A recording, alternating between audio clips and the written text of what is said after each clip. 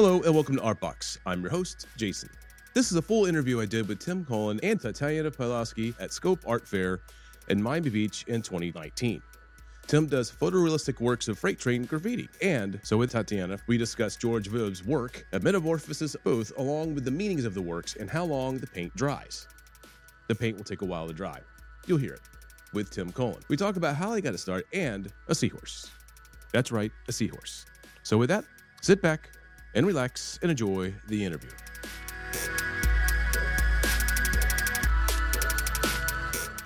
Well, thank you first and foremost for doing this. If you could please introduce yourself and please tell me a little bit about yourself. My name is Tim Cullen. I'm an artist here at Art Basel, showing my graffiti art that's based off of freight trains. How did you get onto that theme with freight trains? I've been painting freight trains for probably around 30 years. Wow. Started in the early 90s in Baltimore, Maryland. I'm originally from Washington, D.C. I live now in Los Angeles. It's a long story, but eventually I ended up doing a show at the Smithsonian National Portrait Gallery. And after that museum show, I had galleries approach me and they wanted me to show some of my art that they could sell in galleries, which I was not doing at the time because I was doing what I like to call uncommissioned work on freight trains. So I decided, okay, I've been painting these trains for a long time. I would like to, maybe still focus on that work since I know the history of trains. I enjoy trains and, that seemed like a draw for what my art should be. So I decided to, instead of just painting graffiti on canvas, I would paint a canvas to look like a real freight train using spray paint and then adding graffiti on top of that. So it looks like a photorealistic piece of a train cut from an actual boxcar. Yeah, no, it is very beautiful and the detail that goes into it. And I wanted to ask about, so you also have freight cars that you make. Do you make the freight cars by hand or do you find those like in some kind of hobby list? Or? Well, there's a couple different freight cars that I use. So there's these smaller cars called G scales, which means a garden scale. Okay. So you might see like these smaller HO scales, a lot of people are familiar with. These are about 2 feet long. And they're called garden scale because usually people would have them outdoors in a garden because you need a long, big, winding track to have these trains kind of traverse it. Otherwise, it would just tip over. So yeah, those box cars, you'd find at a hobby shop.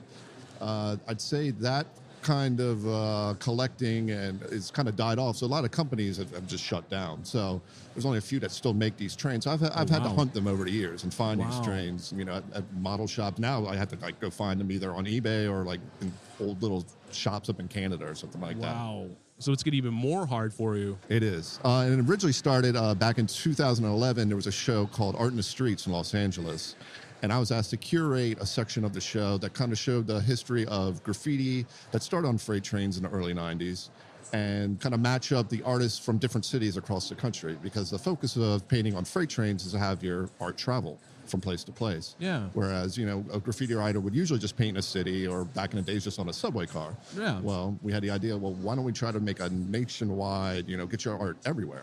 Instead of focus, of course, with freight trains is if you see a company, CSX train or some of these smaller train companies that I've painted on canvas, that, all right, they go from Baltimore to Detroit because they carry auto parts. Or this other train carries bricks because it goes from a certain area of, say, Baltimore again to the Northeast or whatever. So would someone ever get the route that was from like Harpers Ferry, West Virginia to parts unknown because all they send out there is just gravel? That could be, yeah. I mean, some of your trains, you never know where they go because of these bigger companies, especially. They could send something out to St. Louis, and then all of a sudden that train gets split up and heads then down towards Arkansas and then out towards the west. So you never know with some of these trains where they're going to end up. Some of them, though, specifically if you've painted them at a certain spot where, all right, well, this is where bricks are made, and they get loaded onto the train, you're going to figure out, all right, well, it's going to get shipped to another place that unloads bricks, and then you can kind of figure out tracing like the company and the train car. So it sounds like it's like a message in a bottle kind of thing.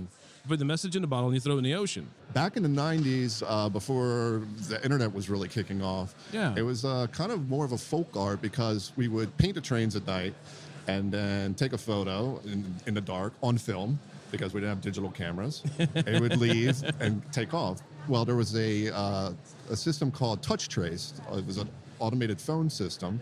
So if you look at a freight train on the left-hand side, there's the name of the boxcar company in initials. So, Okay. well, CSX is an easy one. So it just It's a says big one. CSX. Yeah. And then underneath of that is usually like a 6-digit number. It could be multiple digits. But with this automated system that you could type in the CSX and then would ask for the car number, and you type that in, and then the automated return would tell you it's in Baltimore, Maryland on December 4th at 9 p.m. heading towards St. Louis. And we'll reach St. Louis December 15th, whatever the date is. Yeah.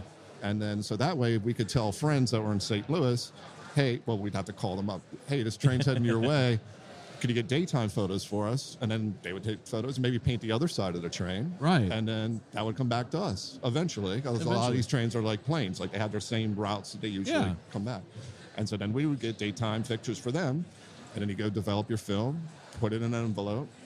And then it was like having a pen pal. And then you would send these packs of photos that you went and got developed to each other. It was a laborious process. I did not know that even existed. That is incredible. That was the original Instagram I was going to say. freight train graffiti painting. Yeah. So then over the years, you had to have accumulated a lot of work, essentially. Tons and tons of photographs of all different types of, graffiti.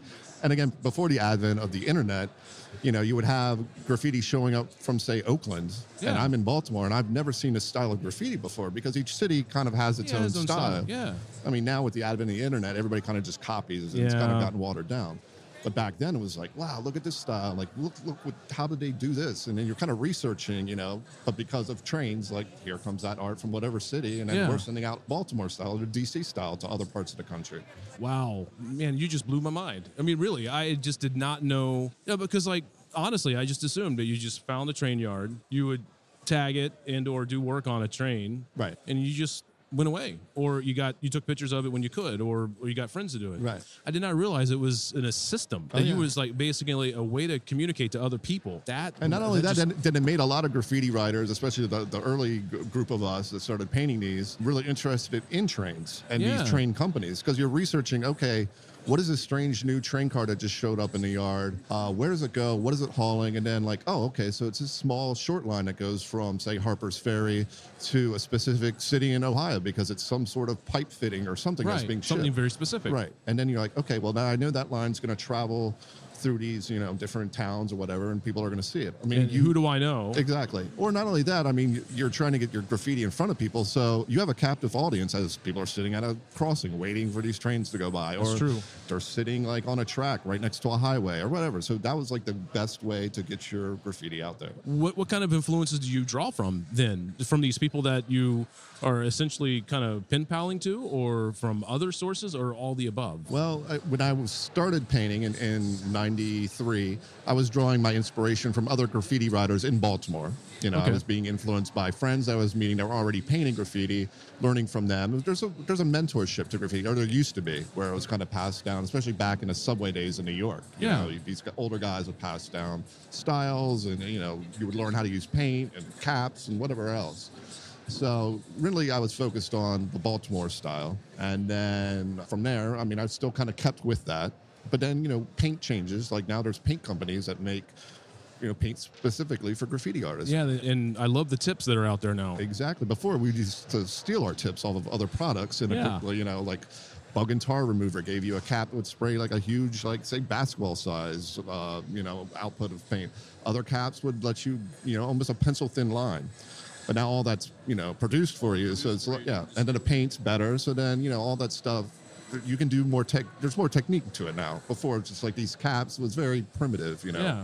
My background has always been more formal. Right. I was a good little boy. I never went out and tagged. Right. But now I'm starting to realize that I think I'm missing something in my life. Hey, it's never too late to start painting graffiti. Yeah, I'm not condoning destruction of property here at all, but I am seriously thinking about getting a canvas and doing it. Well, actually, I mean, now it's changed quite a bit from actually when I was painting uncommissioned work, as I like to call it, to now where there's companies and realtors that want graffiti and street art on their walls.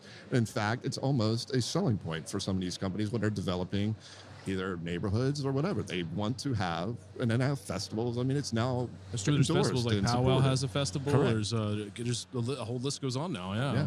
What is your philosophy of art then, and/or your aesthetics of art, coming from a background of uncommissioned artwork? Right. So I'm no longer focused on my uncommissioned artwork, obviously. I don't have time for it because I'm doing these canvases, I'm doing the small train cars, I have gallery shows, I'm doing art fairs and stuff like that.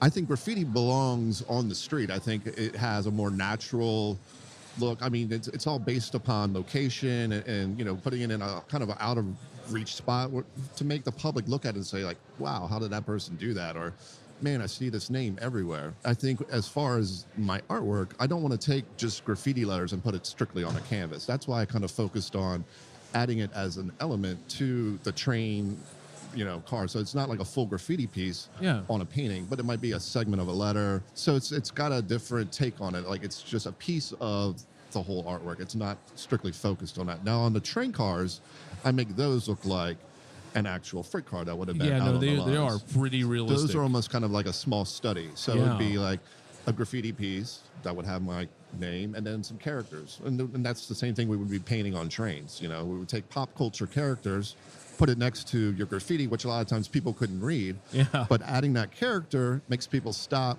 and look at it instead of just like, oh, that's graffiti, I can't understand it.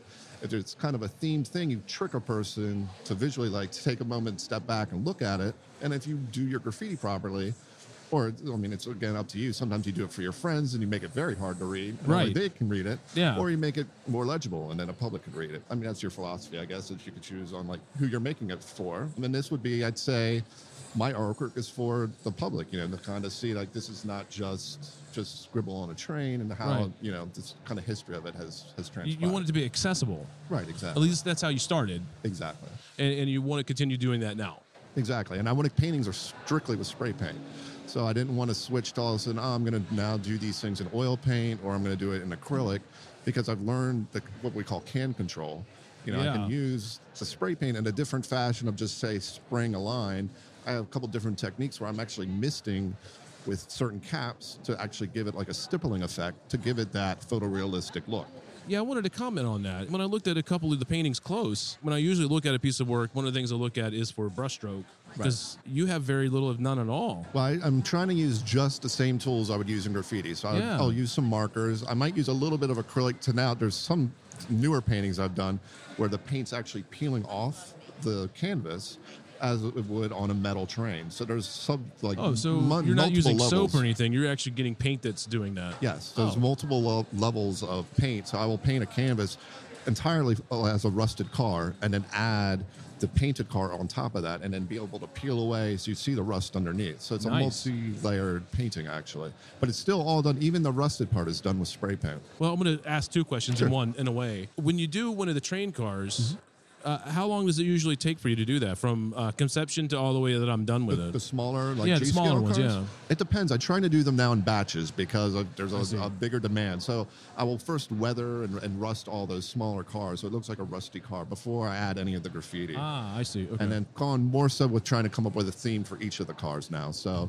there's a couple up there that have certain old cartoon characters. I used to, love watching on Saturday morning cartoons. Who doesn't? Yeah. Right. And I would sit around and draw while watching cartoons. So it was like, all right, this is kind of a throwback to some of that same, feelings I used to have as a kid. Nostalgia. Nothing's wrong with nostalgia. Right. Yeah. Nostalgia for painting trains, nostalgia for these old train cars. So it's all kind of tied together there. Yeah. But to answer your question, from start to finish, if I just started, it would take me now probably 4 or 5 days. I also paint now the smaller train cars with brushes. Also now I've been starting to do these train cars. They'll use paint markers and stuff.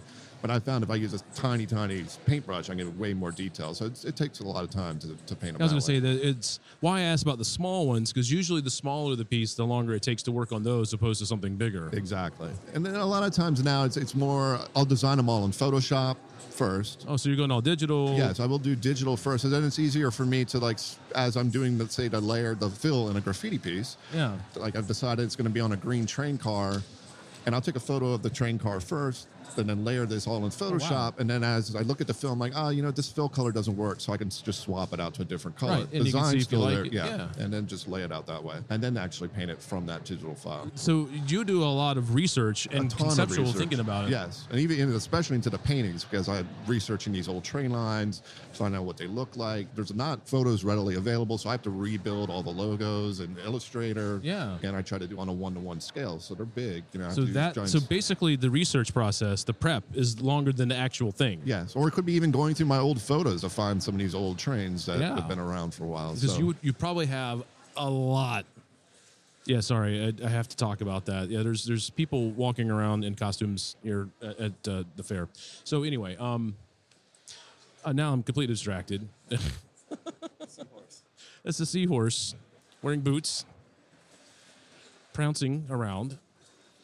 So anyway, so you take your time, right, and you research these things. So in theory, someone could actually look up one of these train nines, like CSX, and the train car number, and someone could probably find that train. They could. I do a mixture of trains. So some of them I will take the actual train that I like, but maybe it doesn't have graffiti on it, or maybe I don't like the graffiti that was already on the cars, or maybe it's too rusted. It's not going to work visually.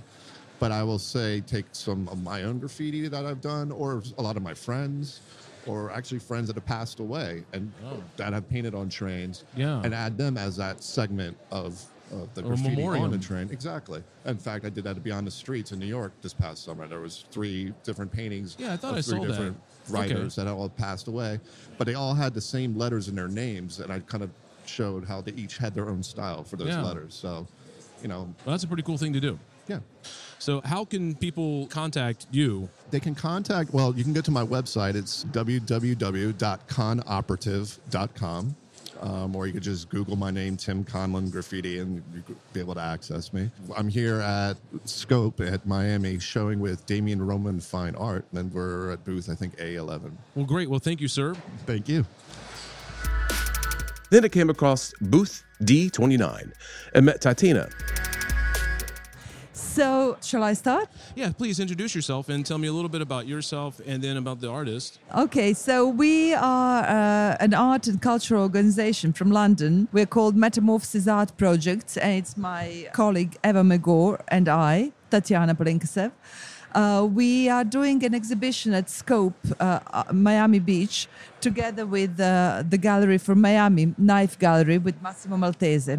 We have decided to present only one artist this time because this artist is so particular. He's so unique that we just couldn't mix him with anybody else. This artist does never touch surface of the painting. He never touches the surface of the canvas. He pours... Right, like he doesn't use a brush. He doesn't do anything. No, he never uses brush. He uses different tools to manipulate paint. So what he does, he pours different viscosity of paint onto the canvas. He manipulates that paint into a shape that he wants to be. Now, for him, the shapes are not the priority. For him, it's emotion, it's energy that he's transmitting. And how he manipulates that paint, how he uses his tools, it all depends what he wants to achieve. Now, his working process is very laborious, and it's almost an art performance in its own right. He's using poles, fans, different tools to manipulate that paint, but he is holding the canvas, he is shaking the canvas, he's actually manipulating the large paintings themselves into and paint on them into position. Now, we are presenting here 4 cycles of paintings. First cycle is Mesozoic landscapes. You have to think that Mesozoic was time when nature ruled on Earth. Yeah. But there was no man. And he's using quite thin paint. These paintings dry in 6 to 9 months' time. Okay. And he produces this marvelous, beautiful, abstract landscapes. But one of the most important things for him is that he is mixing into his oil paints also UV reactive pigments. So all of these paintings have different aspects. They have second phase. They have different other phase. So if you look at them under the white light, you will see these vibrant, exuberant colors. And textural. And they're very textural. Yeah. Maybe Mesozoic is slightly less textural than other cycles of paintings. Right, yeah. But we will come just in a Yeah, moment to we'll that. get to that, yeah. I don't want to... Yes. After Mesozoic, think about it. The times when the nature ruled. Yeah. Now, he moved on to a second cycle of paintings, that is Genesis. Genesis, birth of life, Right. big bang of life, the birth of man as we know it today, the birth of intellect, the birth of thinking man. The composition and the texture of painting reflects that. The composition of Genesis paintings is composition of a big bang. You see that there is a nucleus in the middle, and then there are lines and energies bursting out of it. It's done in slightly more viscose paint, so that there is this beautiful, like a crust, like a moonscape forming around the nucleus. Yeah. And the colors, he's pouring various layers of colors, so certain colors come through from underneath to the surface. He's also used UV reactive pigments, so this painting transforms under the blue light as well. The artist actually poses a question: what is reality? Is it what you see, what is in front of you now under the white light? Right, at a normal light. Under right. the normal light? Or is it what you know is there? Because we know he's using UV pigments and we know that these paintings transform, but we are not seeing it. Yeah. So it's just a food for thought. Well, I love the food for thoughts. Yes, I really yes, do. yes. It offers opportunity to everybody actually to find themselves, to open up a dialogue with the work of art. Well, what strikes me is that what comes to my mind, and I could be wrong, but in my mind, I think of yin and yang, night and day, or wrong or right. A kind of just a contrast, a high contrast in that regards. That is beautiful what you just said, because nobody said that before. You are absolutely right. But you see, in contemporary art, there is no right and wrong.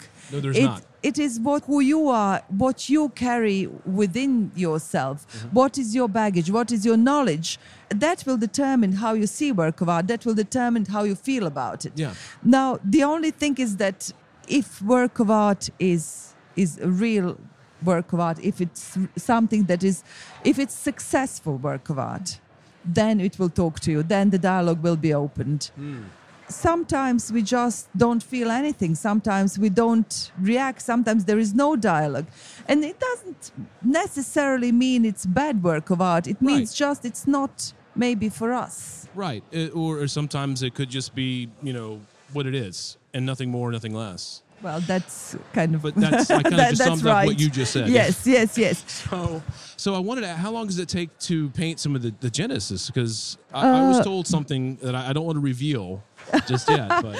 Well, Genesis, it's mix of different viscosities of paint. So obviously, less viscose paint would dry faster. Right. It's not about painting, because he doesn't paint, but producing work of art, it does go in one session. So it is a performance art. It is, he goes into it and he performs and he finishes the performance.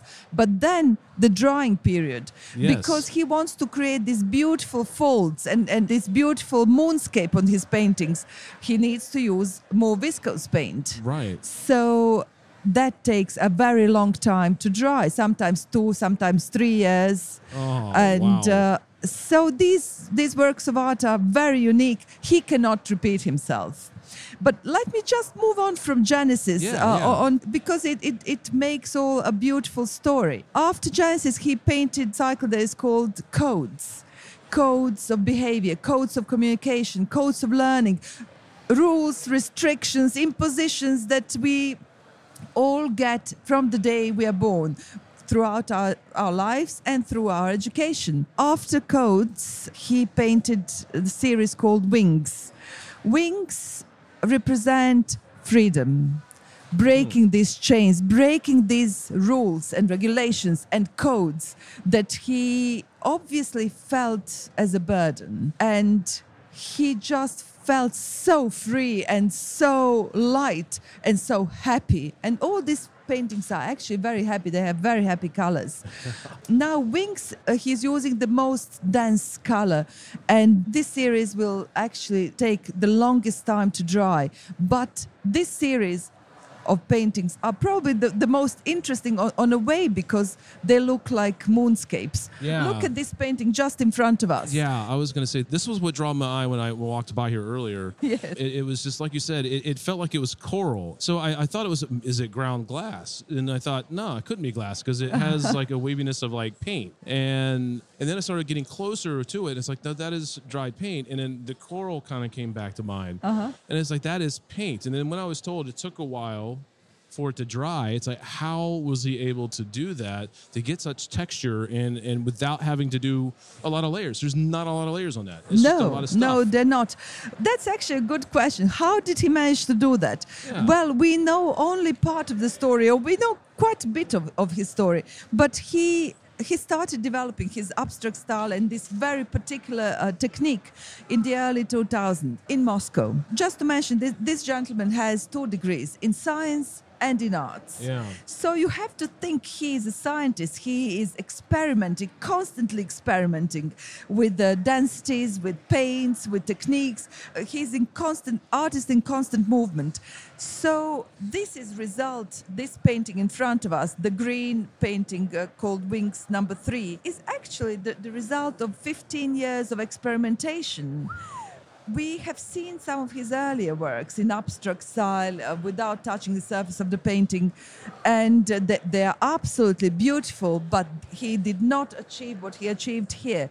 Oh. This painting is incomplete. There is so much texture in it. It's 2 meters by 1 meter 30, and on that surface, it's covered in texture, in folds, in mountains and lakes.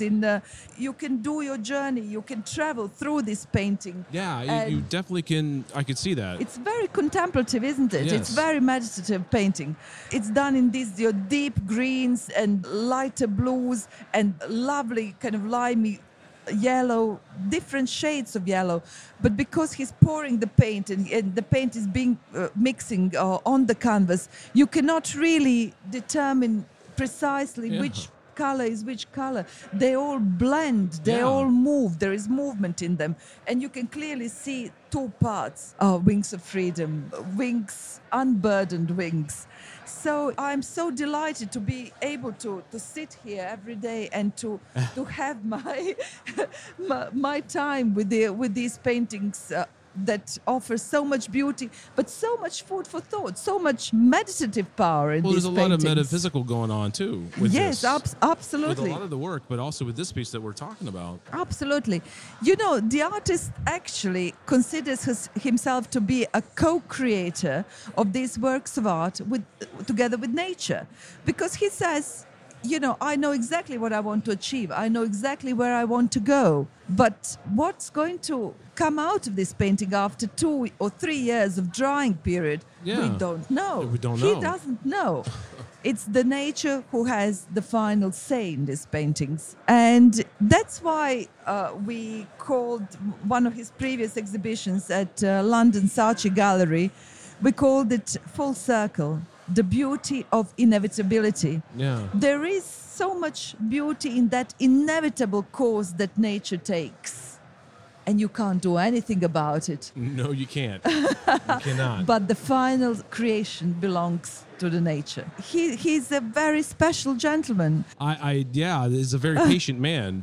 And very patient man indeed. Very patient. Very patient But that's man. why the scientists coming through, because scientists, you have to be a patient person too, and detail and document everything. That's very true. That's very true, because most of his paintings, all these layers and all these effects that he is achieving, they are due to viscosity of paint. So in order to achieve this beautiful moonscape of a painting, he had to produce a very thick paint. But very thick paint that would be liquid enough for him to be able to manipulate it into place on a way that he wanted to create format, to create the subject, but yet to give it enough space and to develop into the folds and to crease up. Well, it's like you said. I mean, it's letting nature help him manipulate it. I think the term separation might be the wrong way, but you see different colors that don't mix with itself or with other colors, and you have these lines that look like a Drip lines. Like geometric lines or like lines in rock, that tell you the different times of periods. But I also wanted to talk about these two pieces on this little wall over here. It's this kind of turquoisey, dark greenish blue, blue-green, and they have like little moments of white. The one above it looks like 3 islands, in my opinion. I like the one on the bottom because it gives this feel that it's like underwater with jellyfish and something on the ocean floor kind of look. That's how I'm interpreting that picture. That is just so beautiful what you're saying, because we have shown these paintings in London and several different places, and it depends who you are and what you're normally seeing. That's what you see in these paintings. Yeah, they're called beginnings. They belong to Cycle of Genesis. Okay, so they're part of that series. Okay. Yes. Many people saw very human beginnings in these paintings. Right, like sperm. Yes, yeah, exactly. Say yes. sperm, yeah. Well, I mean, as archipelago and islands in the sea as well. But since he named it beginnings, it's kind of right, because I see what you're saying, because it's suggestive in a way, because it does point you into a direction. Some people thought of reproduction for humans. Yes, I thought about the Earth because of how islands then become continents, and continents become land and all that, what have you. Could also you think about them on a slightly different way. There is a nucleus, and then there are small offshoots from the nucleus, beginning, and there is a nucleus, and then that nucleus produces other. But you see, for the artist, abstraction is very important point, because he does not want to be figurative. He wouldn't want his paintings to be seen as representing something. I don't think he wanted to represent. It's us seeing things in them, but it's not the artist actually painting something, because he doesn't paint. He's producing these works of art. It's almost, you're saying, if he's just more or less a vehicle in a way. Yes. But these particular paintings, the beauty of them is really that his mood and working mode was Genesis. So it was a big bang. It was a life creation.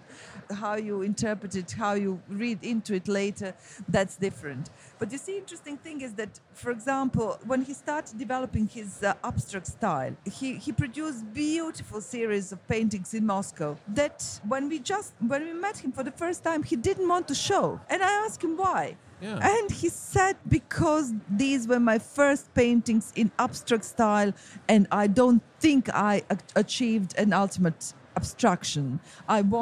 Later on, he moved on and he developed that abstract style. For him, the figurative style or anything to do with figurative is not something that he likes. Yeah. He says that, of course, he started as a figurative artist. There's great majority of artists did. He was trained artist, but he said a figurative style for him was like a stone in a shoe. He was uncomfortable. It wasn't him. It wasn't his soul. It wasn't his expression. He was not managing really to speak the artistic language he wanted to speak. And it's only in the Moscow in the years 2000 and later that he threw all the brushes out and started developing his technique and his style. I see. Actually, if you see the later paintings from Maltese period or from British period, they are actually more abstract. So they've gone more abstract. Yeah, if you compare them to the Moscow period. Right. And he says that figurative style is like algebra in maths. You begin with that. It's necessary. You have to have it. Yeah. It's important. Yeah, it's very important. I kind of agree with him. Yeah. Yeah. But then, if you develop as an artist, if you develop, you move on. You will want to move on from what's being represented to non-representation. Yeah, I kind of would buy into that philosophy. So he has many years of artistic experience behind him. And here we are, in this beautiful surrounding by at the Scope Art Fair. Yeah. Surrounded by Genesis and Winx and Mesozoic and and the beginnings and however you see it, that. When you want to see, yeah. Yes. Well, how if people are interested, how would they be able to contact you or the foundation? If people are interested, we are called Metamorphosis Art Projects from London. We have a website, and that would be probably the best way.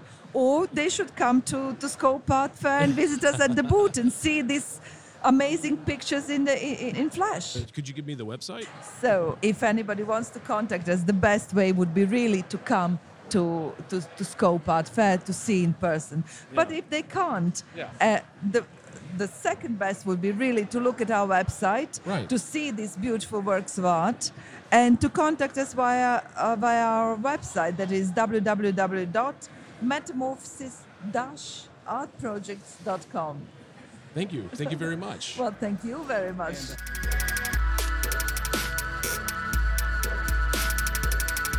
I want to say thank you to Tim and Tatiana for sitting down with me to do the interview. If you want to learn more information about Tim and his work, go to conoperative.com. He's also on Instagram at conoperative as well. And if you want to learn more about George's work, you can go to Metamorphosis Art Projects website at metamorphosis-artprojects.com. Their Instagram page is Metamorphosis Arts Projects, all one word. And as always, you can go to artboxtv.com for more interviews. Until next time, thank you for listening.